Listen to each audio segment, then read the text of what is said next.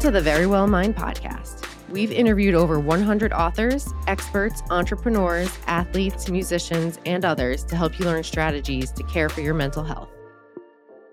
This episode is hosted by psychotherapist and best-selling author Emmy-Winning. Now let's get into the episode.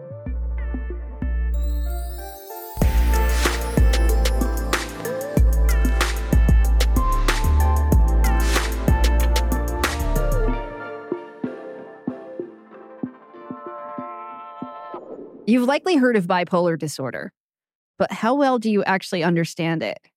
Bipolar is probably one of the most commonly misunderstood conditions, and it's really no wonder why. There are different types of bipolar. The symptoms can vary greatly too. Sometimes people who have manic episodes exhibit psychosis. At other times, people experience a deep depression that makes it hard to get out of bed for months at a time. It's estimated that somewhere around 4% of people in the United States have bipolar disorder. So there's a good chance that you might know someone who has it. Learning more about it can help you have a better understanding. Here today to talk more about bipolar disorder is Maurice Benard, who plays the popular character Sonny Corinthos on General Hospital. He's a fierce advocate for mental health. He wrote a book called Nothing General About It, where he shares how the illness has affected him and how he's gotten treatment for it. He also started a mental health YouTube show called State of Mind. Some of the things he talks about today are how he got honest about sharing his struggles with people, the strategies that help him get through his darkest times, and how he came to accept his illness. Make sure to stick around until the end of the episode for the therapist take.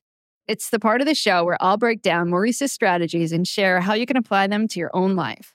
So here's Maurice Benard on how he copes with bipolar disorder. Maurice Benard, welcome to the Very Well Mind podcast.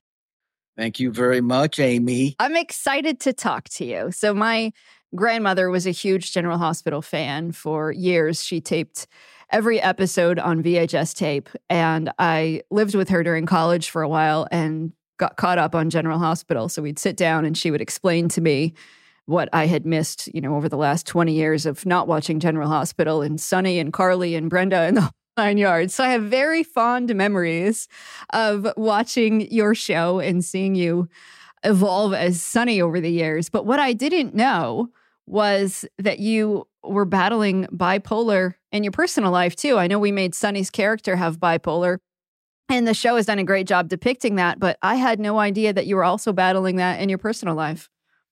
Yeah, I mean, I started the show,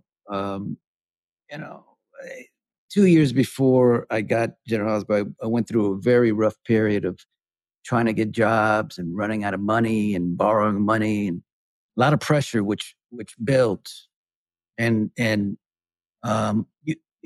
starts building and building and building, and you think that you're fine, but you're not. So when I started General Hospital, 2-3 weeks into the gig, I had my third nervous breakdown. And I quit the show. They could have fired me because they didn't know I wasn't popular or anything. I was just, an actor who came on. And a lot of stuff went down. If you read the book, Nothing General About It, you know what happened. And I went back to work.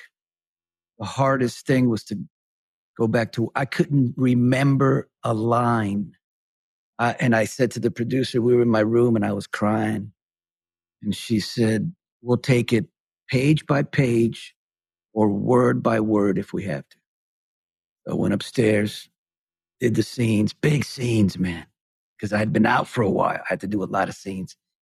And it was not great, but I did it. And every day got a little better. I think bipolar might be one of maybe the most misunderstood mental health issue. I'm a therapist, and I see lots of people who come into my office with huge misconceptions about what bipolar is. So maybe we should start there. What do you think some of the biggest misconceptions are that people have about bipolar? Well, I think the misconceptions are that somebody's just acting crazy and they're going to get over it. But I can only speak from my own experience. If I'm going through a mania and I don't get help, professional help, I know the crash is going to be difficult. So, there are a lot of people out there who like that mania, who think that they don't want to take medication because It affects their creativity. And maybe their crash isn't as bad, because that's what I hear. Some are worse than others. Mine was so bad, thank God, that I don't want the mania. Because that crash, I went 8 months through of depression, which was horrific. Yeah, I think sometimes people will confuse bipolar with so many other things. And I'll hear people say it in my office, like somebody's moody. They're like, oh, that person must have bipolar.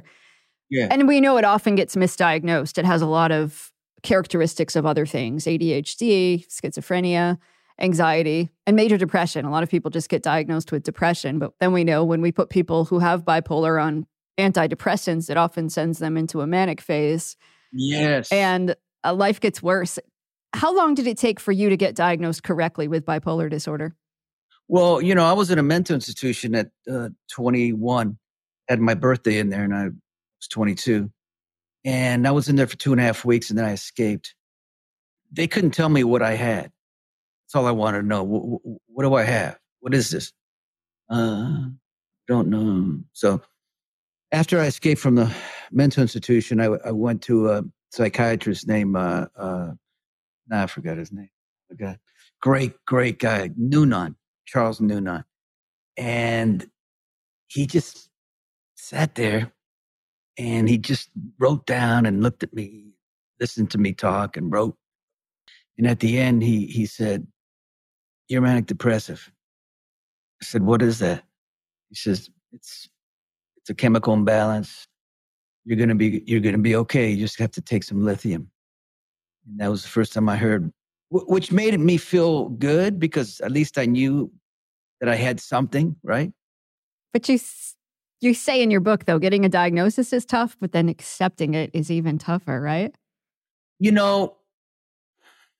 To me, there are times when it was difficult to accept, because then you have to accept that you failed, which I didn't fail. It's just an obstacle.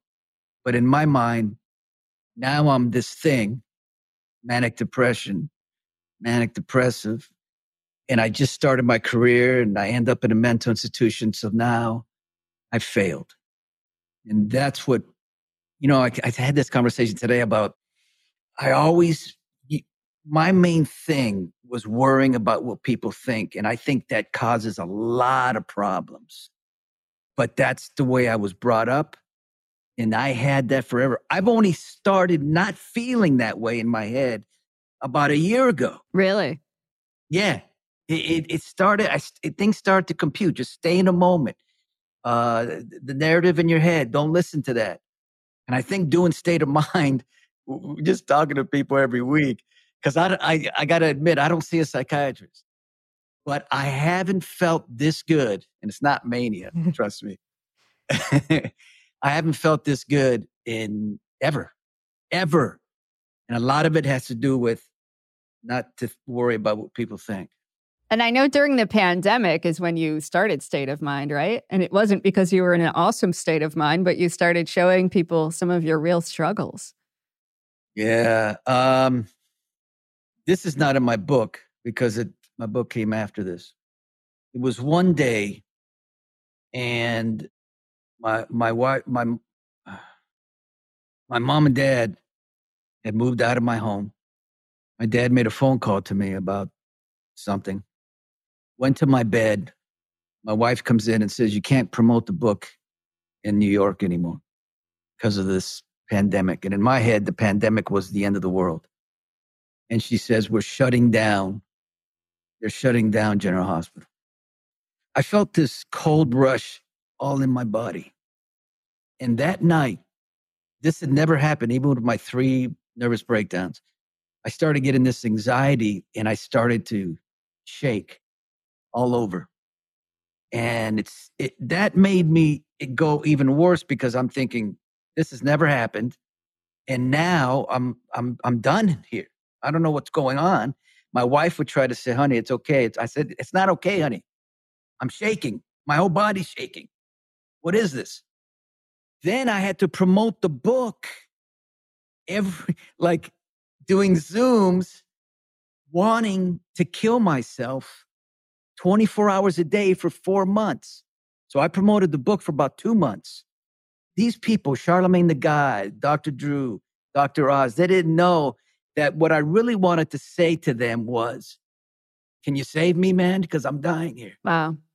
And I would just talk about mental health. I got anxiety, and I would sneak in. I'm not really sleeping. Anything you can save, and what are they? They don't know what's going on. But in the big picture, I think the pandemic helped the book because I think it sold more because there was a pandemic, and my book's about that, about mental health. And when I got the call, it was interesting. When I got the call that it was New York Times bestseller, the publishing company, HarperCollins, were all excited and everything. And they told me this, and I had nothing. I was numb. So I could never celebrate because it was the pandemic. But I did go outside and I started to cry a little bit. And I told my family, and that was it. There was nothing, but I couldn't enjoy that feeling because of the way I was feeling. And then eventually, thank God, I got professional help. What kind of help did you get? Well, I went to the psychiatrist because if you can imagine, I couldn't get help for 4 months, 3.5 months, 3 months, let's say. I couldn't get a psychiatrist because of the pandemic, right? But you would think somebody who's done what I've done for mental health could. No. Finally, I found this guy. He was a bit of I don't want to say, he was unusual, but I liked him. And we connected. And he said, I'm going to put you on Lexapro. All right. But when he talked to me, he always was nervous whether I was having a manic episode or not. And I would say to him, listen, I don't think I'm God right now, okay? This is not a manic episode. I've just got this anxiety that's going to kill me. And the Lexapro worked. And went back to work at General Hospital, did an all-timers storyline, and won an Emmy. Feeling 2 Emmys, actually, after that. But well, congratulations. Thank you. How difficult was it for you to, I guess in the first place, when you started taking lithium back in the day, how difficult was it for you to take medication and then stay on your medication? Not good. I was bad in the beginning. I was bad. I started taking lithium, got better. And then a year later, maybe 9 months later, got off lithium because I felt good. And then 4 months later, I had another nervous breakdown. Oh, God, and related. And then the last time before I started GH, I had stopped medication for 2 years. Not good. Not good. I didn't have a breakdown, but it was building. It was building because I wasn't taking medication. Now, listen, people, stay on it. I've been taking lithium for 29 years straight, not a nervous breakdown. That's the reality of it. Wow. And I got a friend who questions that a bit, right? And he's like, well, you could probably do it without it. I said, listen, 2 nervous breakdowns, got off my medication. On my medication, 29 years, no nervous breakdown. I think that's proof. When you say nervous breakdown, is that the same thing as a manic episode, or? Yeah, I call it, because that's what I called it in the beginning. So sometimes to me, I don't know what would be worse. Maybe a nervous breakdown is worse than a manic episode. I don't know. I think it's kind of similar. What would happen to you when you would get manic? I would be 3 times smarter. I could literally, one time I was with my buddy who's passed away, and I was sitting there in front of him. This is the beginning of my first nervous breakdown, manic episode. And I said, I can read your mind. He goes, come on, man. I said, think of something. Now, is it this? He's like, yeah. I said, think of something else. Is it this? He goes, dude, you're scaring me. He ran into the bedroom.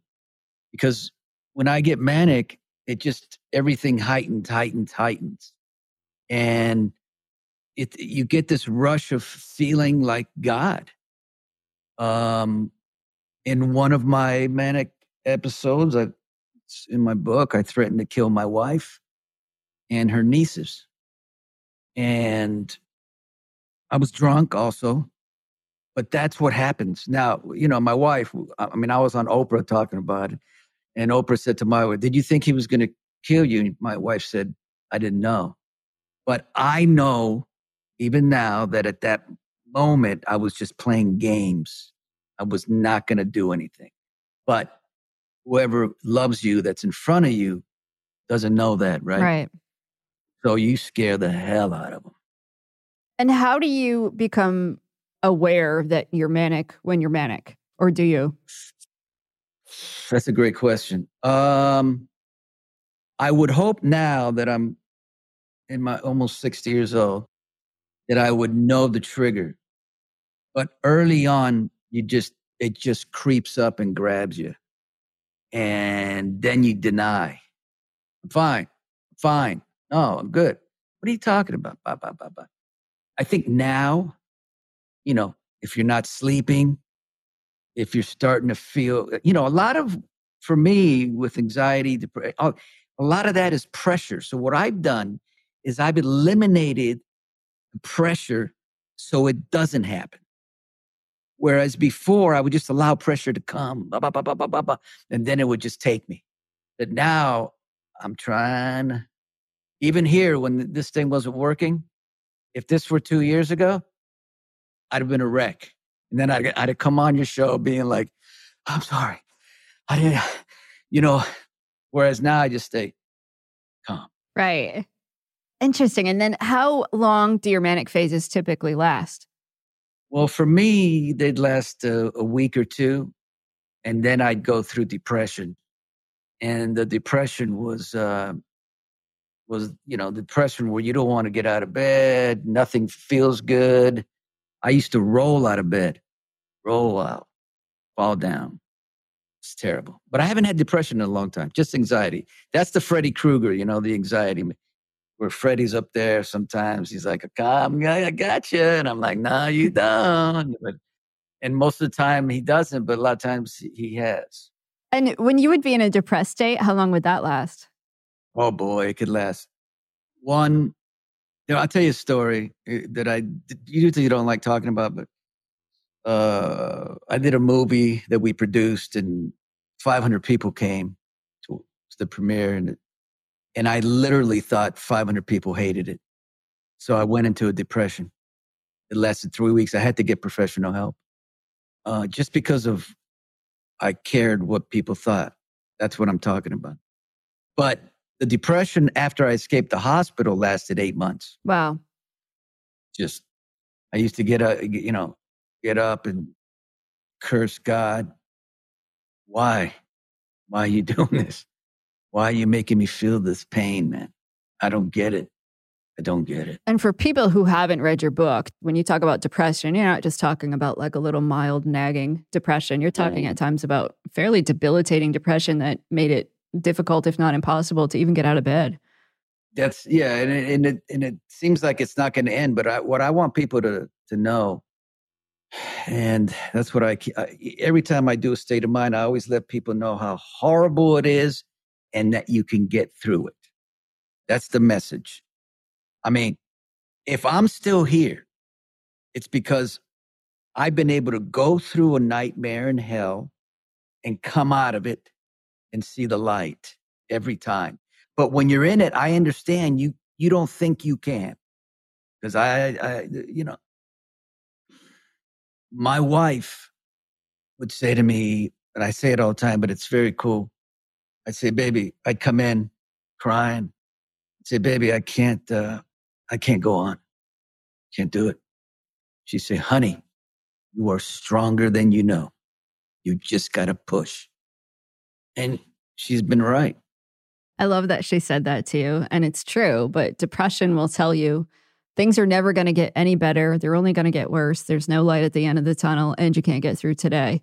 And it's hard to keep working through that when you believe it in that moment.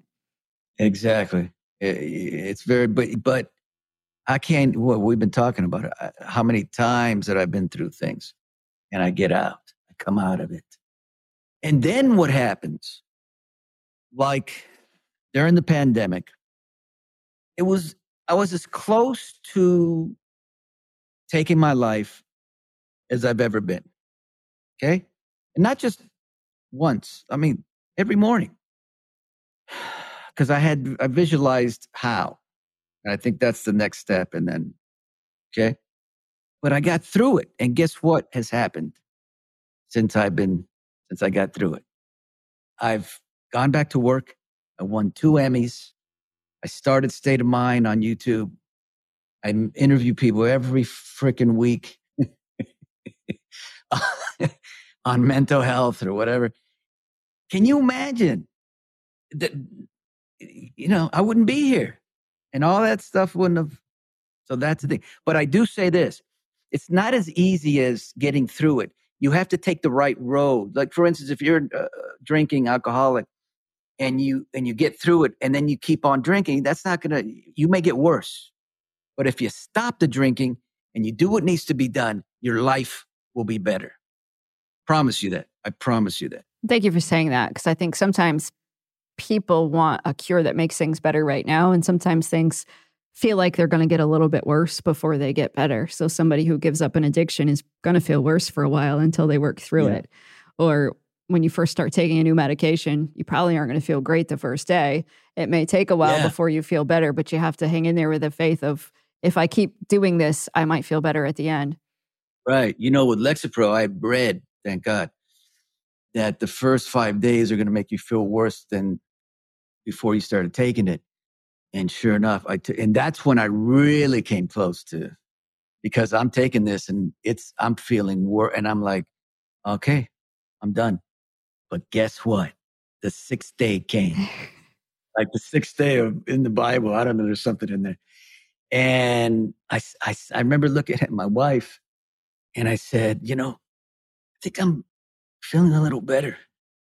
She goes, good, honey. You're going to get better. I did. And I guess the irony of this is you're out there promoting your book, where the subtitle of your book is How Love and Lithium Saved Me on and Off General Hospital. And yet you're starting to feel suicidal again during the pandemic, during this time when you're supposed to be promoting the book. But you found the courage to come forward and say, hey, look, I still have problems despite the fact that I've been working on myself for so long. Yeah, that was just I think it was a weird period for everyone. But for me, it was just the high and the low and the high and the low, but more lows. But, I wish, like I say to people, I wish I could redo the pandemic. I'd have the greatest time. What would you do differently? Well, because my family was playing ping pong, basketball, running around, throwing parties, eating pizza, watching movies, and I'm in my room. And they'd go, come on, Dad, you're going to... No. I couldn't function really. I'll tell you something. Because I don't really like to talk about the cameos, but I got to tell you what happened during that period. I started doing cameos and it started to get a lot. And I love doing them. Cool. But I for Mother's Day, I had 500 I had to do as I was having thoughts of killing myself. So my wife is like, honey, I just tell him no. I said, no. Because I'd say to her, honey, I can't do, I do 20 and I'm like, I can't. Because I was literally falling asleep. Hi, it's Maurice. Hi, how are you? And they don't know. And they're so sweet, my audience, that no one complained. But they were horrible. I'm telling you, they weren't good. And I did the 500. Half asleep, bad thoughts. And that was during the pandemic. All stuff happened during the pandemic. But I tell you what, if I did redo it again, I'd have a great time. Because during that time, I keep saying this because I used to go. I have goats and alpacas, and they're great, right? I go out and I could just find peace in there and joy. Well, during the pandemic, I'd go out there and there was no joy and peace. They were just there.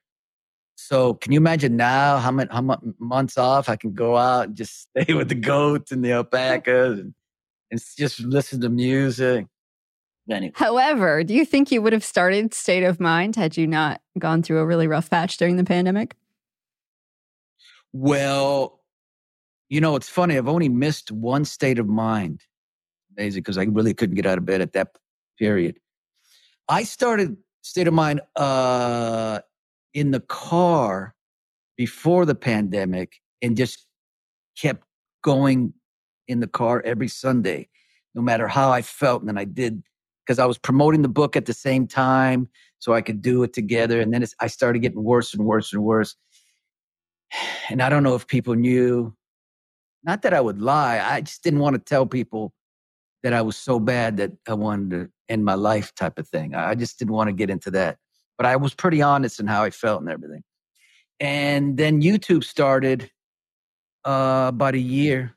After the car, that was a year. And then YouTube started after that.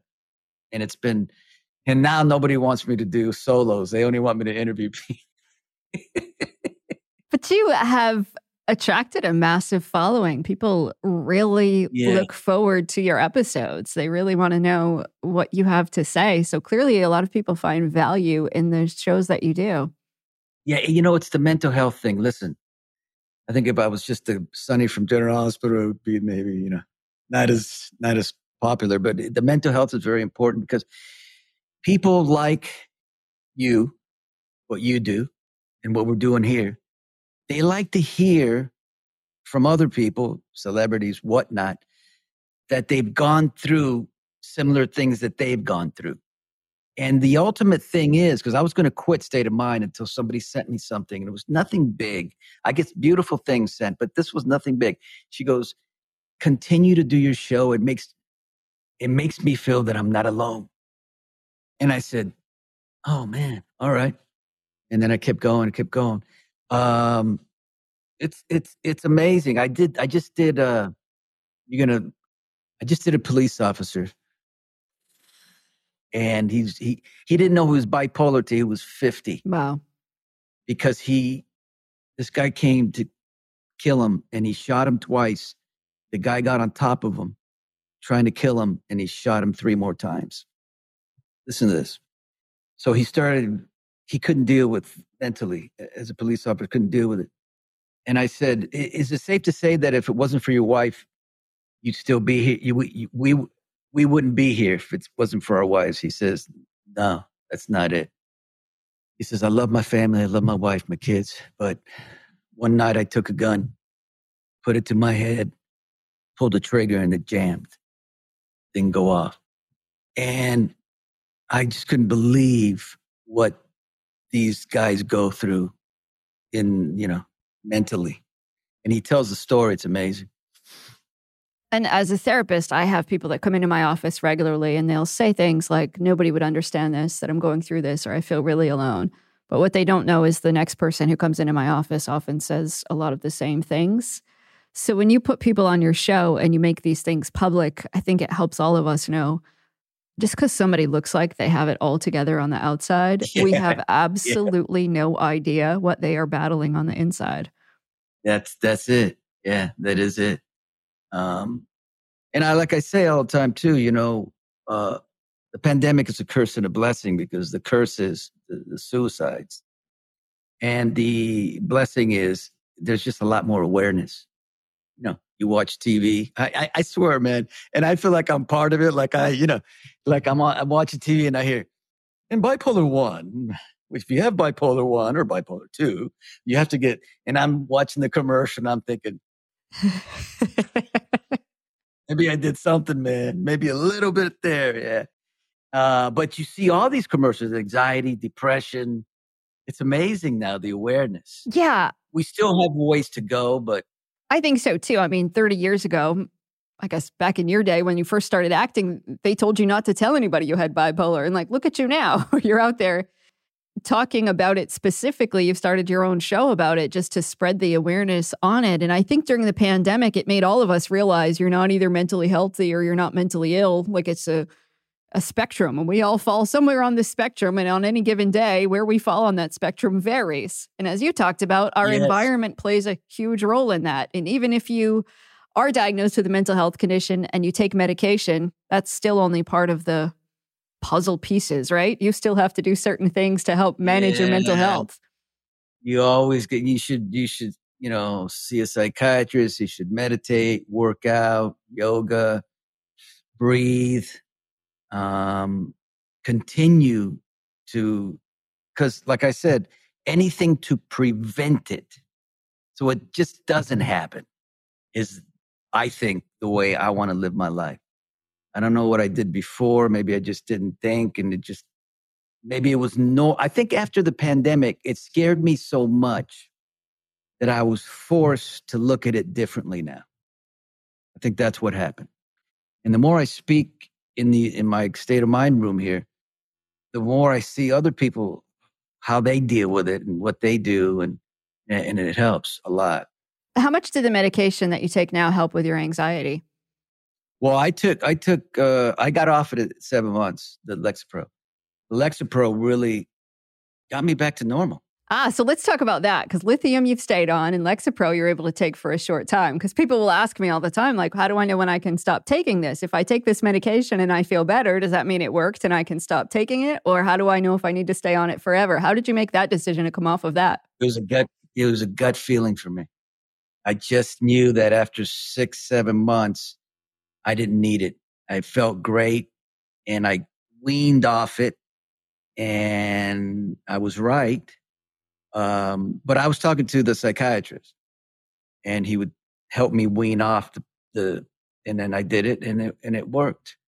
And I've been good, man. Been good. Damn. And now that you're probably aware of what happens when you go off medication, was there did anybody else have any anxiety about you weaning off of it? Was your wife concerned that? Oh. My family they always think I'm, not lately, but in the past, it's like, I think you're going through what do you mean you think I'm going through? And we always have this thing, if I get angry once, they're like, oh no, he's angry. He's yelling. It's like, allow me that. But that's just, they're very protective of me. And how have you managed to explain bipolar and what you go through to your children?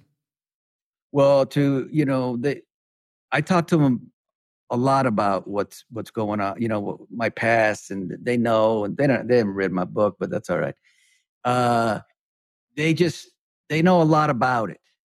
And it's good that I know that I am bipolar because I can see it in them. Right. Yep. I can catch it early.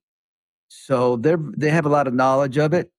I can catch it early, thank goodness. And everything's been cool so far. Joshua, during the period of the pandemic, I was in the car and I was crying. And I said, buddy, I don't know if I can keep going, really. I don't know. He goes, Dad, what do you mean? I said, I don't know, buddy. And he looked at me and he said, Dad, I'll help you. I'll get you through this. And he helped a lot between him and Paula. It was amazing. That is amazing to hear. And as a therapist, when I work with people, sometimes they'll ask me that, like, how do I explain this to my kids? Or sometimes parents think they're doing their kids a favor by not telling them, and they try to keep it a secret. Well, kids obviously figure things out pretty quickly. And then they make up their own stories about what they might think is wrong. And if you don't explain it to them, sometimes they think like, oh, it's my fault, or I've done something wrong, or they just don't understand. So what would you say to a parent who maybe says, I don't know how to explain this to my kids? If you want to explain it to your kids, look, I just say with everybody, I know it's hard, but just talk about it.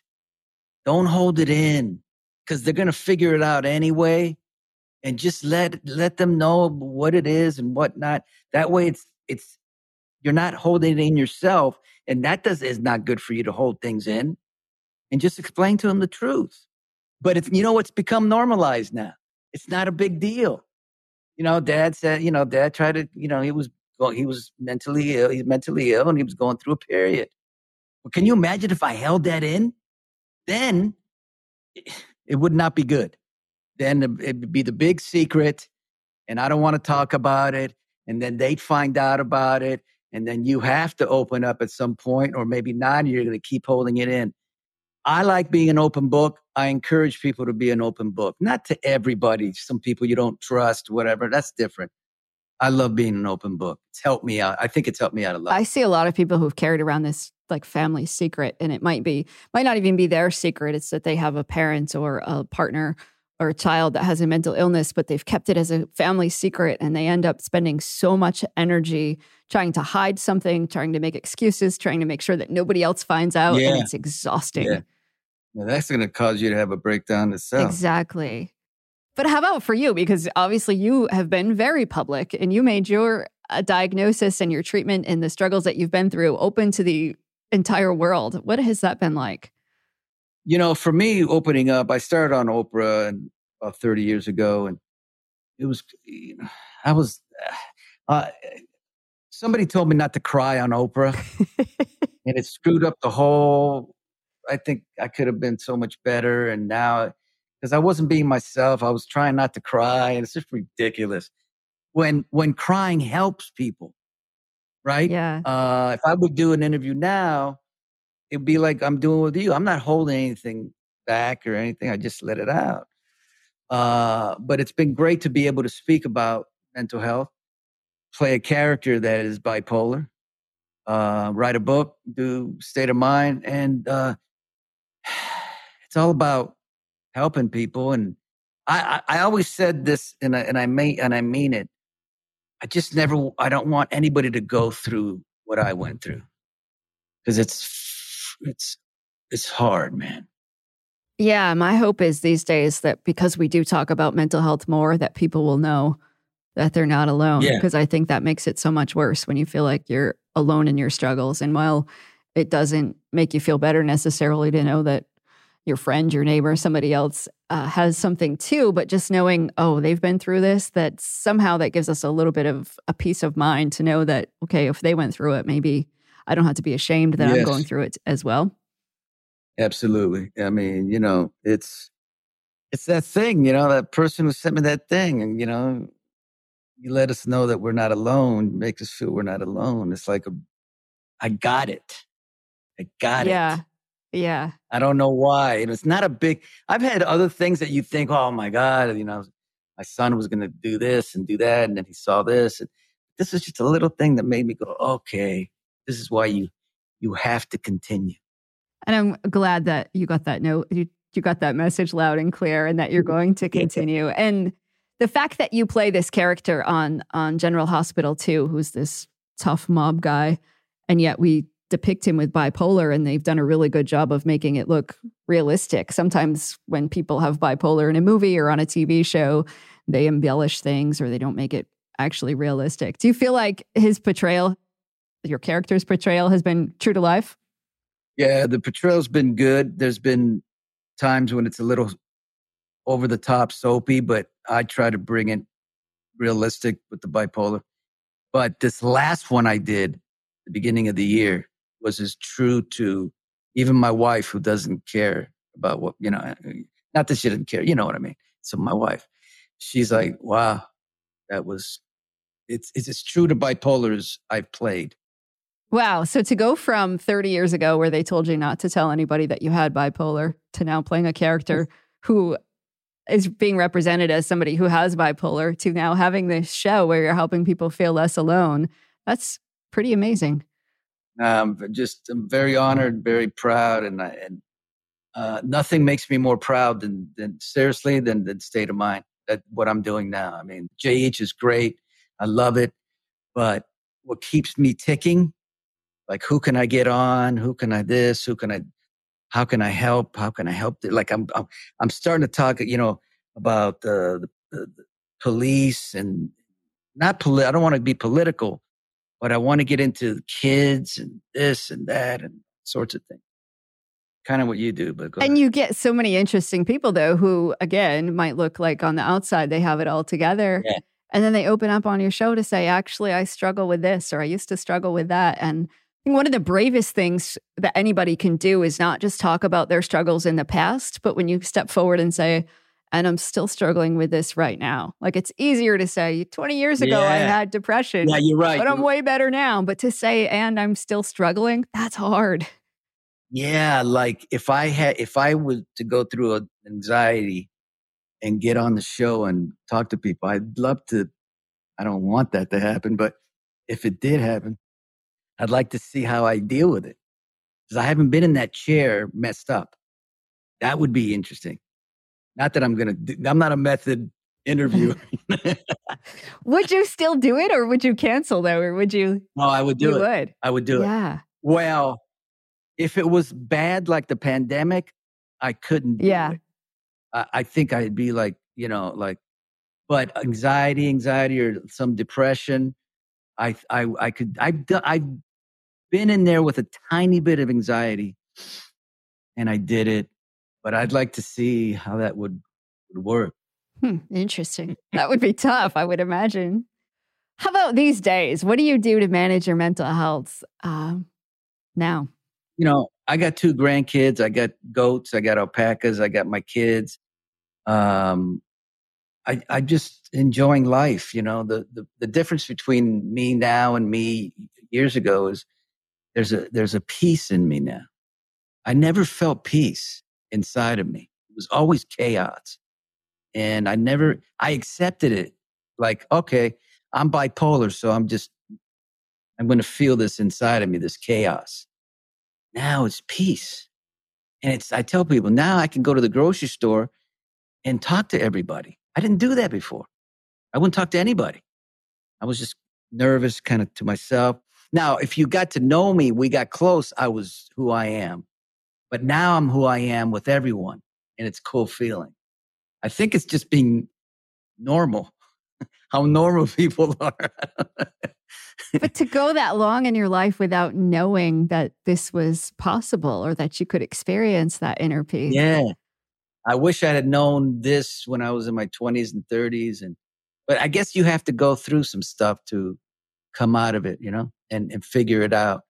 And I think that's where I'm at. And it's just it's almost like peace within, like God within, that feeling of just waking up in the morning and not being so heavy. And then your mind starts playing. And now I got nothing. Just cool. And to be able to then share what you've learned with the world, to be able to say, right? To be able to reach back and help other people who are still struggling, and to be able to say, hey, maybe I don't have everything all figured out all the time. I still struggle, but yet here's what's helped me. Yeah. That's the beauty of being able to do that. And I think people listen to me because obviously when you've been through stuff, people they're going to believe it much more. So absolutely. Well, one last question for you. For any of our listeners who maybe do feel alone or are struggling with something, what would you say to them? Somebody who's struggling and feels, just know it will pass. Just, it will pass. Whatever you're going through, whatever you feel. And nowadays, I hate to say this, but we have social media. So if you want to, watch a program, you want to, that will make you not feel alone, like Amy's or mine, you got it right here. I did that before I went to get help for Lexapro. I went on YouTube and look. Is it good? Is it good? What does she say? What does he say? What does he say? Okay, good. I didn't have that when I was young, so we're all lucky now. I like that you said that, because we hear so much about how social media can be damaging for our mental health, but it can also improve it depending on who you choose to follow and what you choose to tune into. Absolutely. Maurice Benard, thank you so much for being on the Very Well Mind podcast. We will link to your book and to State of Mind, and we hope that everybody tunes in and hears more from your show. You were fantastic. I appreciate it. Welcome to The Therapist Take. This is the part of the show where I'll give you my take on Maurice's strategies and share how you can apply them to your own life. Here are 3 of my favorite strategies that Maurice shared. Number 1, identify your triggers. Maurice says having too much pressure on him sends him into a downward spiral, so he's adjusted his lifestyle. He knows what his triggers are, and he's figured out how to avoid them. This is key to everyone, not just people who have bipolar. In therapy, we sometimes help people recognize the things that affect their mental health. I used to work with a woman who discovered that just one drink was enough to activate her depression, and she'd be stuck in a dark place for a few weeks. Another person I worked with learned that taking on extra projects at work triggered her anxiety, which then caused her to sleep less and work more, which then triggered a manic episode. So sometimes just keeping a calendar that logs your activities or even the foods you eat might help you identify the things that trigger your anxiety, your mood swings, or even just your bad days. Number 2, recognize when you need help that's temporary versus ongoing support. I like that Maurice talked about accepting that he has bipolar and knowing that he needs to stay on his medicine. But he realized that the difficult emotions he felt during the pandemic were temporary, and he was able to stop taking the medication that he took during that time. One of the biggest misconceptions in mental health treatment is that people aren't sure when their illness gets better. They get confused about whether it's okay to stop taking their medication, or they want to stop therapy as soon as they start to feel better. But some conditions, like bipolar, can't be cured. There are treatments that manage the symptoms, but the underlying condition lasts forever. Other conditions might come and go throughout someone's life, like depression. Someone might have a depressive episode a few times in their lives. Other conditions, like an anxiety disorder, might go away forever with treatment. But it's important to talk to your therapist or your doctor about your condition, the treatment options, and your prognosis so that you understand what to expect. And number 3, help other people. Maurice talked about the importance of helping people when you can. There's a lot of research on how helping other people is good for your well-being. It gives you a sense of meaning and purpose, and it can remind you that your hardships are an opportunity to potentially help someone else with their burdens. Of course, you have to be in a position to help people, though. I've seen a lot of people loan money that they didn't have, and it puts them in a worse position. Or someone who's already stressed out by how much they have to do, if they volunteer to help someone else, their anxiety might get worse. So keep in mind that there are many ways to help someone, and you might not be the best person to help with everything all the time. Saying no to some things now might help you get yourself into a better position so that you can help people down the road. But if you are in a position right now to help someone, do it. So those are 3 of Maurice's strategies that I highly recommend. Identify your triggers, learn about whether a mental health issue is chronic or temporary, and help other people if you can. If you want to learn more about Maurice's story, check out his book, Nothing General About It, and make sure to check out his YouTube show called State of Mind.